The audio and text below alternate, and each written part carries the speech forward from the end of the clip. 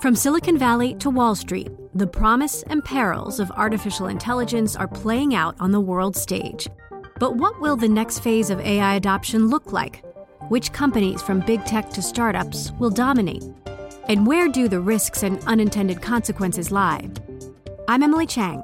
Join me at Bloomberg Tech in San Francisco, May 9th, to answer many of the industry's burning questions, alongside Snap's Evan Spiegel, Xbox President Sarah Bond, OpenAI's Brad Lightcap, top researcher Dr. Fei-Fei Li of Stanford, and many more. More details and just a few tickets left at Bloomberg.com/TechSF. I'm Barry Ritholtz, and I'm excited to tell you about my new podcast, At the Money. Each week, I'm going to spend about 10 minutes or so diving deep into a specific topic that affects you and your money, acquiring it, spending it, and most of all, investing it. Strap in for At the Money, starting right now. We're up all night to get lucky. We're up all night to get lucky. We're up all night to get lucky. We're up all night to get lucky. I'm Barry Ritholtz, and on today's edition of At the Money, we are going to discuss how to distinguish between skill and luck, and hopefully, how to make better investment decisions. To help us unpack all of this and what it means for your portfolio, let's bring in Michael Mauboussin, head of Consilient Research at Morgan Stanley's Counterpoint Global Division. He is also the author of the book, The Success Equation, Untangling Skill and Luck in Business, Sports, and Investing, the perfect expert for today's topic.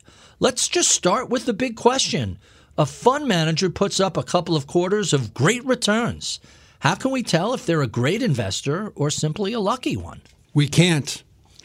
Is that simple? It is that simple. I think the way to think about this, Barry, is that some activities are very skill-laden and very small samples will tell you what's going on. Investing is an activity that's laden with a lot of luck, and as a consequence, short track records, short records simply do not reveal what we need to know about skill. So let's break those down. First off, how do you define skill and how do you define luck? So skill I'm going to define right out of the dictionary, which is the ability to apply one's knowledge readily in execution and performance. So you know how to do something. When I ask you to do it, you can do it on cue. Luck is more difficult. By the way, this gets into philosophy pretty quickly, but I'm going to say luck has sort of three attributes. One, it happens to an individual organization, so it happens to you or your favorite sports team. Second is it can be good or bad, and I don't mean to suggest that it's symmetrical, because it's not, but there's a positive sign, negative sign possible. And third, and I think this is the crucial ingredient, it's reasonable to expect a different outcome could have occurred. So if we rewound the tape of time and played it again, you could see a different outcome. So that, I think those are the elements we think about. And there's another really fun little test, which is ask if you can lose on purpose. So when you're thinking about an activity, want to know, is there skill? If you can lose on purpose, there's skill. But if you can't lose on purpose, it's all luck. So you think about things like lotteries or roulette wheels or Candyland, the game. Is that what it's called? Candyland, the game you play with little kids. That's all luck. One of the phrases I learned from your book was the paradox of skill. As people get more skilled in an activity, luck plays an increasingly important role in determining outcomes. So I'm thinking about a fund manager who wildly outperforms their peers for 1 year and then goes back to very, very normal activity. Is that an example of the paradox of skill? Not so much. The paradox of skill, by the way, which I learned from Stephen Jay Gould, the eminent biologist, is the idea that, as you said, more skill equals more luck. But why? Let's unpack that a little bit. The idea is you can think about skill on two different dimensions. One is absolute skill. And I think we'd agree, look around the world, whether it's investors or businesses or athletes, right? Skill's never been higher than it is today. The second dimension, however, is relative skill. And I think that's the key ingredient here, which is the difference between the very best and the average person is less today than it was in prior generations. So in other words, excellence or skill is more uniform. It's higher and more uniform. And as a consequence of you and I are competing with one another, and we both have very high skill, the outcomes are going to look as if they're more generated by luck. So it's not that we're not skillful, it's that luck ends up being the residue. You mentioned earlier a couple of quarters of good performance is probably luck. How long does it take to identify if a fund manager is skillful or lucky? Are we just waiting for that inevitable crash back to earth, or is there something else? So the first thing to acknowledge is that when we think about luck and skill, you can probably think about it as a continuum, right? So some activities, all skill, no luck. Some activities, all luck, no skill. Most of the interesting things in life are in the middle. This idea of regression toward the mean, crashing back toward earth, this luck skill continuum gives you a really good insight about that. So if it's all skill, no luck, there's no crashing back to earth, right? Again, you play Novak Djokovic 3 matches in a row, he's going to win every single time. I presume. I'm thinking of chess, pure skill. Chess, running races, okay, those kinds of things. By contrast, if it's pure luck, you won the lottery yesterday, fabulous, but of course, what's your probability of winning tomorrow? Exactly the same statistically as it was before. So you're going to have complete regression toward the mean. So investing, as it turns out, and again, it's not because investors are not skillful, it's because they're so good at what they do, shows up on the luck side of the continuum, and as a consequence, regression toward the mean is important. So the answer is, when we try to identify where there is skill, we need to focus on process, not just those outcomes. And because there is so much luck, you have to look at a fairly long period of time to try to sort it out. So the average investor is trying to establish a framework to better identify those managers that are skillful versus those that have just been on a hot streak. What can they do to build better decision making? What should they be thinking about? I hope this doesn't get too fancy. By the way, I'll just mention quickly, long streaks, by the way, are actually very indicative of skill. So a long streak, Joe DiMaggio hitting 56 games, is lots of skill plus lots of luck. That's the only way you can get there. I was going to suggest Bill Miller. And Bill Miller, very same thing. famously, 15 years beating the S&P 500. Lots of skill and lots of luck. That's basically the only way you can get there. So there are methods to do this, Barry. And by the way, the key is you can think about this in whether you're doing a mutual fund or even, a buyout fund or venture capital. And there's something called the fundamental law of active management. We won't get into this in any great detail, but it basically says your excess return, so succeeding, is a function of your skill, which we can break down in terms of things like batting average, which how often you're right, and slugging average, how much you make when you're right, times basically dispersion, how much variance there is in the assets that you're trying to invest in. And so you can break down different ways to get good excess returns, and they're different for different asset classes, by the way. You think about venture capital, very low batting average, but very high slugging, right? And you think about Renaissance technology, quants, right? Very, very low batting average, slightly over 50% batting average, not making a lot on each investment, but wildly successful over time. So there are ways to try to map structure into thinking about evaluating skill.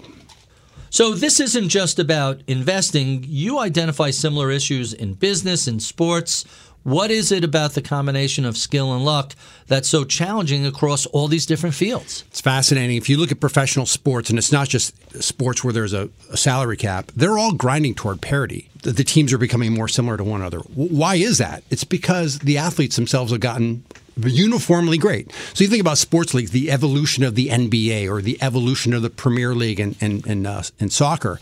Those used to be kind of regional leagues with not that many players. Now they're all global, lots of money, amazing training techniques, great analytics, right? You're bringing the best together with all the resources, and as a consequence, everybody's really, really good. And so parity becomes more important than ever before. So let's bring this back to investing. I'm thinking about hiring a fund manager to run my company's 401k. How do I go about evaluating a manager or an advisor to identify whether or not they're really talented or if they just happen to have gotten lucky? Yeah, the answer is you have to focus on process. And so you want to think to yourself, what process do you think makes a lot of sense, right? Is it economic? Is it repeatable? Is it sensible in ways that can be explained? So to me, though, focusing on process is the best answer to that question. And when you describe about repeatable and sensible, that kind of eliminates some of the wackier forms of temporary performance creation that are much more likely to disappear. I'm thinking about some astrology funds and some other kind of wacky funds that the basis makes no sense. But for a while, they put up spectacular numbers before literally crashing back to earth. That's exactly right. Yep. So let's talk a little bit about lucky investors and skillful investors.